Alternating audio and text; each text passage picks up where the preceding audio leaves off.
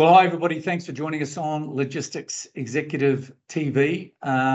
This is part of our Logistics Uncovered series, which we're talking about logistics and supply chain matters that are taking place around the world. Today, I'm joined by the head of our consulting, Mark Lutton. Mark, thanks for joining me. It's great to be here, Kim. Thank you for inviting me. Welcome. Now, Mark, I want to talk today briefly about the activities that are taking place in this region and some of the solutions to the disruptions that are happening here. Let's talk about Red Sea. What are some of the solutions that you're seeing taking place to move containers? Well, as we all know, there's a major problem with major shipping lines passing through the Red Sea. They're having to take a longer route. So we're seeing local logistics companies, Aramex, Barry Logistics, have set up solutions out of Saudi Arabia. And we're even seeing solutions as far away as Egypt and Lebanon coming through into UAE to allow containers to be transshipped into South Asia. So this is a sea road solution? Yeah, sea road solution. It complements the sea air solutions that were already in place, where we had shipping lines stopping in Jebel Ali and then going out on Emirates, and the same happening in Doha on Qatar Airways. Okay, so we're talking for the sea air is probably bringing back into play a lot of the cargo aircraft that perhaps have not been as active since the end of COVID. And rates have dropped considerably and the air capacity required isn't so great, right? Yeah, we're starting to see a take-up, higher utilisation on air cargo. But of course, that's also offset by the increase in the number of passenger flights that have from transiting through the region. So there is still several planes still grounded. They're still not all back up in the air post-COVID. Okay. And the sea road solution for this region in both directions, Asia to Europe to Asia, means there needs to be thousands of more trucks, given that some of the big container ships hold up to 24,000 containers. I'm sure they're not all being offloaded, but is there that sort of road capacity in the region? Well, I don't think there is. That's where you would really need to have the railway in place in order to take the full capacity of all the ships. I think it's only for the customers that are really desperate and really need product to keep manufacturing lines running, to keep shops, inventory on the shelves of shops, or if it's perishable goods and they can afford to pay that additional cost.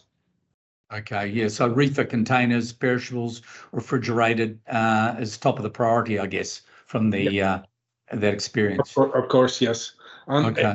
If that rail network had been in place, it's still several years off. That land bridge in Saudi is still under development. I think the project will be started at the end of this year to connect Jeddah through Riyadh up to Dammam, and then it should connect into UAE. And then we should have a wider GCC rail network in place, but that's 4 to 5 years off. Yeah, it is. There's been billions of dollars invested here, of course, Etihad Rail and in Saudi as well. Saudi Rail, huge amounts of development for tracks, mainly around cargo, but and freight, but also passenger as well. Yeah. Yeah, we've seen Saudi Arabia this week talk about their luxury passenger service that they're going to offer. The UAE had their first passenger train service, which was for ADNOC, was in the news this week. Still some way off, but you say there has been investment, but actually there's 4 times more investment in the next 10 years in rail than what there has been in the last 10 years. That's interesting. So let's span out a little bit and look at the broader perspective globally. What can you tell us about how other routes, we know a lot of the majority of ships are now going around Cape Horn, around South Africa, to help deal with the bottleneck. What about the rail between China and Europe? Is that a viable thing? Is there capacity there to move containers out of Asia into Europe? Well, yeah, we discovered that during COVID times, whenever there was no airlines flying between Asia and Europe, the Trans-Siberian was they added extra trains, they added extra capacity, but there was still long delays at either end to get to the containers and the cargo onto the trains and off it, because the transmodal wasn't enough to be able to manage the capacity. And so that with this current crisis in the Red Sea, there has been a diversion, but again, it's not able to replace the number of ships that we have. Shipping's still the major mode of transport for our goods around the world.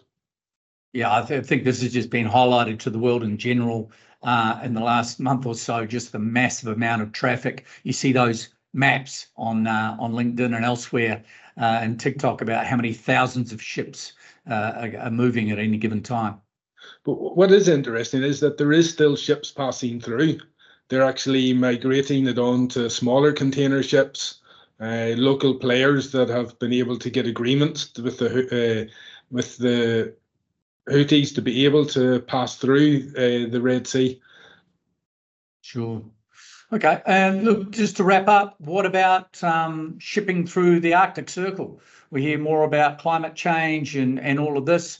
And, you know, every now and again, I see there's ships traveling through there, icebreakers mainly. But is that likely to be a major route for container traffic?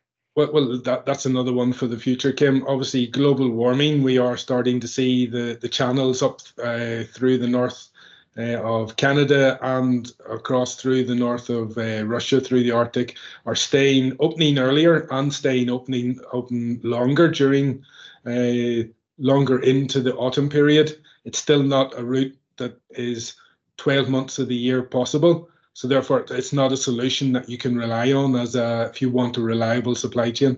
Thanks so much for joining us, Mark Lutton, Head of Consulting and Corporate Advisory for our Logistics Executive Group. Thanks for joining us, Mark. Thanks for having me today, Kim. It was a pleasure. And thanks for joining us on Logistics Executive TV. I look forward to catching up with you and you, Mark, as well in the next week or two again. Thank you. I look forward to it.